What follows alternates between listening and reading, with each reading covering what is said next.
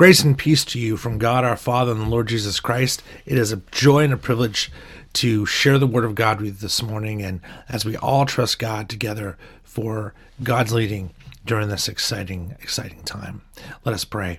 Holy Spirit, come, lead us again as we share in the Word this morning. Fill us with your Holy Spirit. Guide us. Deliver us into your best for us. You are a faithful God, and we love you. And we seek to respond by your Spirit with all of our hearts. In Jesus' name, amen. Amen.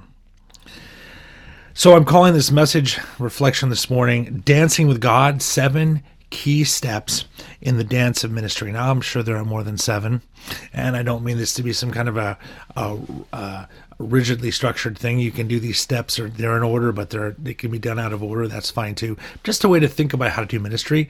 We're going to look at about 7 steps, looking at about 10 Bible passages, but mainly focusing on the last one. So the first step in dancing with God, in God's ministry to the world, thinking like Fred Astaire or Gene Kelly. I used to tap dance. You can ask me about that sometime when I was a kid, and it was great. And watching these guys so light in their feet and knowing how hard that is to do that. The gospel is God's dance toward humanity, and we get to be part of that. And the first step in that is seeing God. It sounds so obvious that it feels even funny to say it, but you got to see him to dance with him, right? You got to see him to dance with him. Taste and see that the Lord is good, Psalm 34:8 says. Do we know how good it is to taste of God? To taste of God's love and grace and presence. Jesus said in John 12:32, when I am lifted up, I will draw all people to myself. Jesus is an omnicompetent Savior. The Lord wants to feed us with his very life, still, now. From the manna, the early days of Israel, from the very life of the Son now, known in the Word and Sacrament. I see God at work everywhere, and I've seen God at work at Mukilteo Presbyterian Church and the people I've met there. I see it. People would say to me, what's your vision? Well, vision can be plans or ideas, and we can get to that. But first and foremost, vision is seeing God. I see God in you. I see God in your passion to be disciples and to make disciples. And I share that passion. And that is exciting. When we get together on the dance floor with God and we're moving the same way, that's the first place, the first sign, the first steps of being caught up in God's dance of courtship to a world that waits. So seeing God at work among you and among your passion, within your passion for discipleship, is a beautiful thing, and I've been honored to see it. And that's the first step in the dance with God, is when we see that and we agree on it, then we're off and dancing. The second step is to sow the word. Mark 4:14, Jesus says, the sower sows the word. The word is a story, and as Mark beautifully said Christmas Eve, it's a love story. That's the core of this whole thing. It's a love story. It's God's love for humanity, his indefatigable love for humanity in Jesus Christ. And all the other stories we see, writ large, in pop songs, in movies, in Marvel movies and Star Wars, Harry Potter, all those great films, looking for purpose, telos, purpose, things in our lives to make our lives about, looking for redemption, atonement. All of those stories culminate in the story, the best story, which we have to tell, the story of God's love for us in Jesus Christ, his making all things new in Jesus. We sow the word to tell that story. And in particular, as Presbyterians, we sow the word to tell that story from the perspective of the Reformed tradition. And it's wonderful, wonderful lens of rediscovering, reapprehending the gospel out of their medieval times in the Ad Fontes, going back to the sources in the Renaissance and Reformation. We've rediscovered through Luther and Calvin and others God's covenantal promises and commitment to us, his covenantal faithfulness, his saving work in Christ alone, experienced or offered by grace alone, experienced by faith alone, which is given by God alone. We sow and reap this glorious news in Jesus Christ. The best story, not just a good story, but the best story. There was someone said, whoever tells the best story wins. We've got the best story that there is. Sowing the word is telling the story of God's romance of humanity in Jesus Christ. And oh, we have a story to tell. What wonderful news to proclaim. So that's step 2. Step 3 in the dance with God for the ministry of humanity is worship in prayer and praise. One of my former colleagues at InterVarsity, a man named Barney Ford, used to say, worship leads to mission and mission leads back to worship. Well, Acts chapter 4. On their release, Peter and John went back to their own people and reported all that the chief priests and elders had said to them. When they heard this, they raised their voices together in prayer to God. Verse 29, now, Lord, consider their threats and enable your servants to speak your word with great boldness. Stretch out your hand. And then verse 31, after they prayed, the place where they were meeting was shaken. They were shook. So worship empowers mission, presses us out. And then mission leads us back to worship. That's the pattern of Acts. So worship and prayer and praise, step 3. Step 4, think small. It's all about relationships. That's how Jesus started, with pulling a bunch of guys near himself. Come here, come follow me. Come and see. And even all the way into Acts. A lot of big events in Acts, Billy Grahamish type moments with crowds. That's awesome. But a lot of it flows out of little moments of 2s and 3s and 4s. In Acts 8, the eunuch asks Philip, tell me, please, who is the prophet talking about, himself or someone else? Then Philip tells him. Or in Acts 9, Ananias went to Saul's house. Who would want that assignment, knowing about Saul? But the Holy Spirit tells him he goes. And he says, brother Saul, the Lord Jesus who appeared to you has sent me.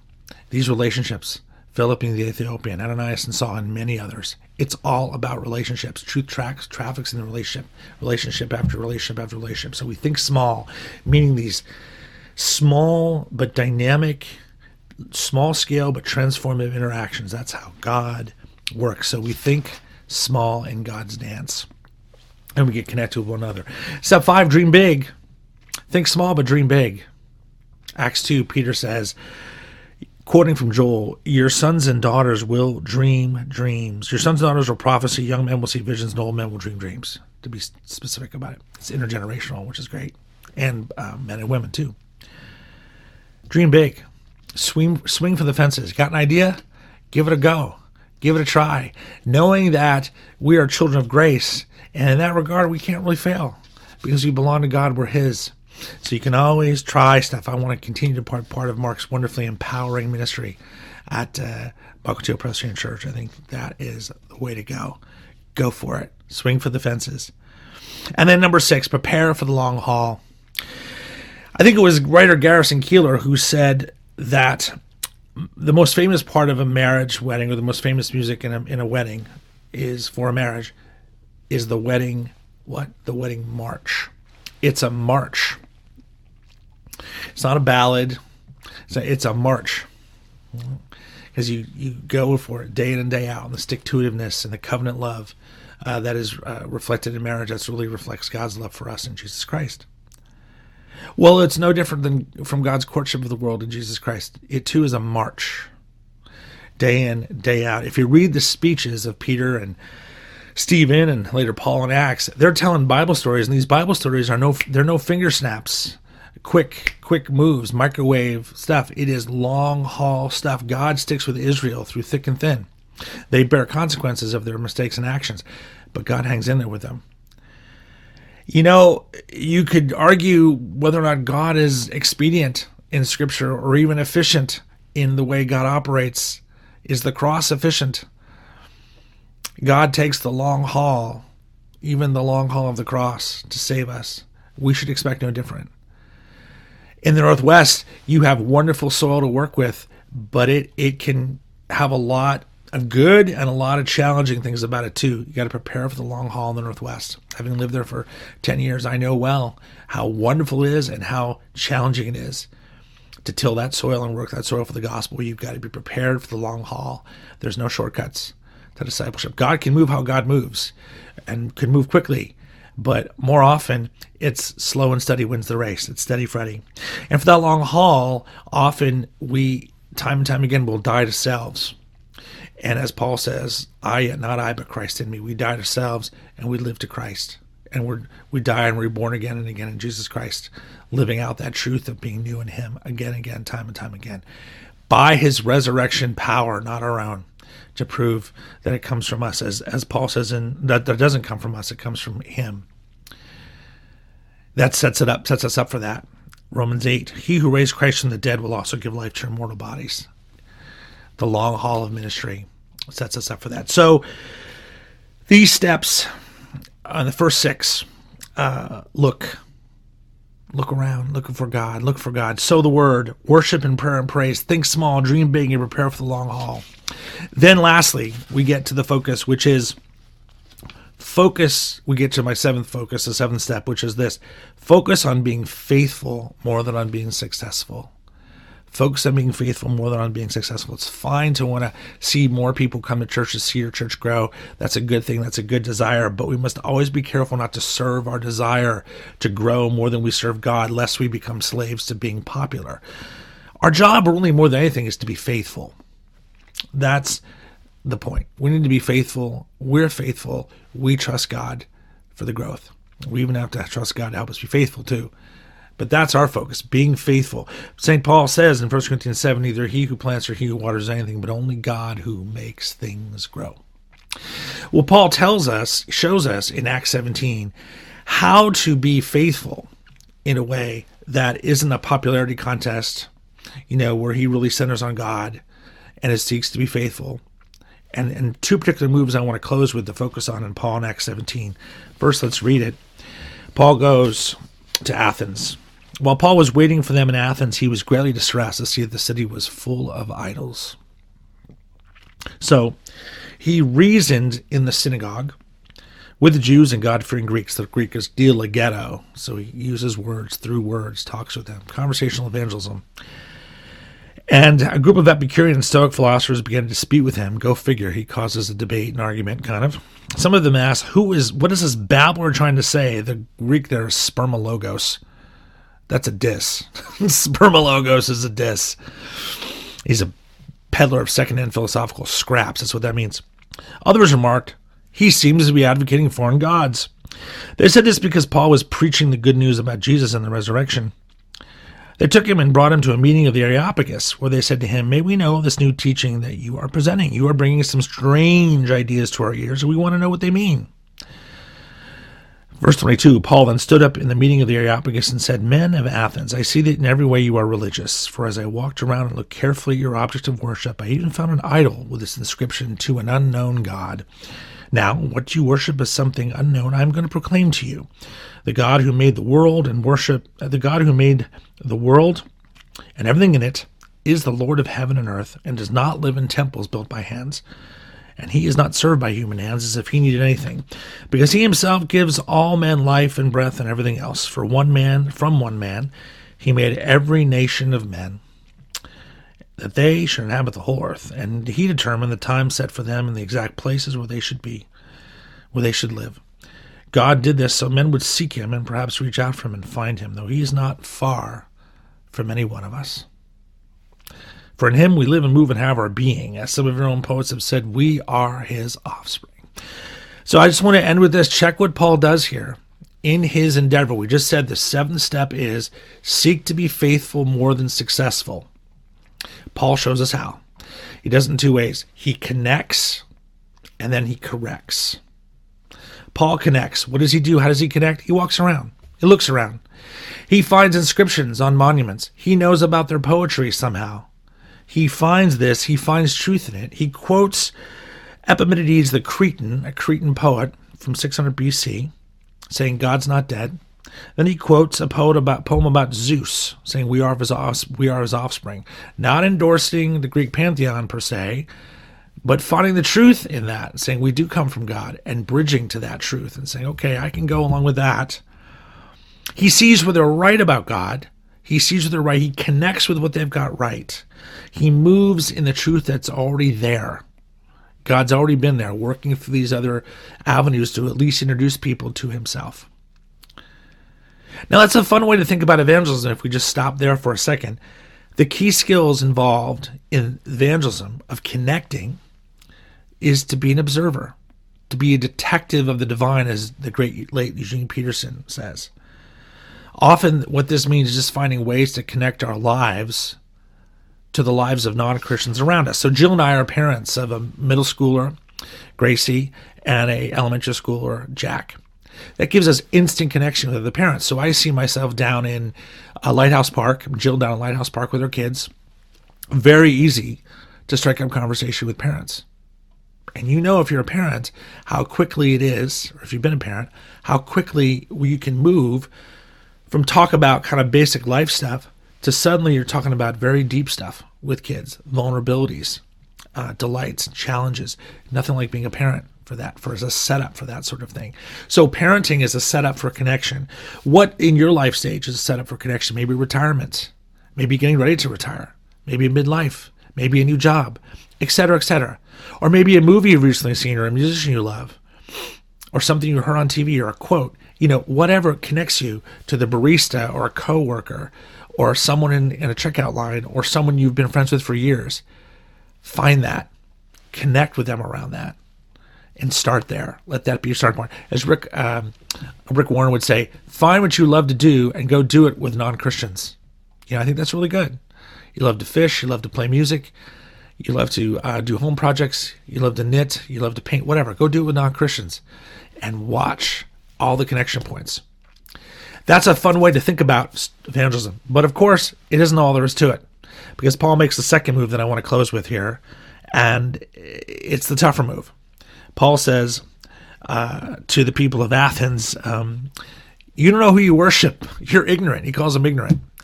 And he pushes them, and they push back. And they diss him with that word spermologos. So it could seem like game over, but it's not. Watch what God does in verse 19 to 20. Paul's strange ideas make some of his listeners want to know more.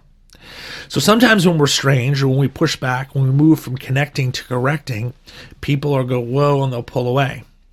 And we go, oh, it's over. Well, sometimes that'll happen. Other times, some may pull away, but some may be more interested because we took a stand, or because we're strange, or because we sound odd, or why do you believe that, or what's that about? That's what happened to Paul. Don't underestimate the power of being strange. Don't underestimate not just connecting, but correcting as the Spirit leads you, right? And how God can use that. He winds up at the Areopagus because he's weird. That's why he gets there, because you're bringing strange stuff to our ears. We want to know more. The Areopagus would be like going on a talk show on CNN or MSNBC or Fox at night. Well, one of those 9 o'clock slots. One of their on-air personalities. That's what it's kind of like. And then talking about what you believe. It's like that. Now notice, once Paul gets there too, it would be very easy for him to have pulled back, dialed back the correcting and just focus on the correct and the connecting. But he doesn't. He keeps pressing in. He keeps pressing in and challenging them. He says, you Athenians say God is unknown. Paul says, God's knowable. He says, you Athenian Stoics believe God's this world spirit. Paul says, God's other than the world. God's transcendent. God's creator. He takes on the Athenian Epicureans and says, okay, you think God doesn't take an interest in us and is transcendent, or is deistic and distant? God says, or Paul says, God says through Paul, I'm interested in the world. I created the boundaries of all people. So Paul connects. He doesn't just, Paul corrects, doesn't just connect. He really presses in. And the need to correct has never been greater in our culture. Confusion abounds right now. People are desperate for correction and clarity. You know, the moralist who says, I'm a good person, so I'm going to heaven. Or the deist who said, God is somewhere out there watching, kind of disinterested. The parent who says, I'm going to live and die on the success from my kids, so I better live vicariously through my kids' successes. The cancer sufferer who says, God is punishing me. The Star Wars lover, like I love Star Wars, but the Star Wars lover that says, well, I love the Force as this transcendent power that's generic and New Age. Or the Marvel movie lover that loves the idea of people using their own superpowers to save the world. You know, every single one of these ideas has a connection point for Christians, but there's also something missing in every one of these assertions, a blank space that God needs to fill. Right? That we need to fill on God's behalf as the Spirit prompts us. That's the correction. Carefully done. Now, if this feels overwhelming to you, some churches are better at correcting than connecting. Some churches are better at connecting than correcting.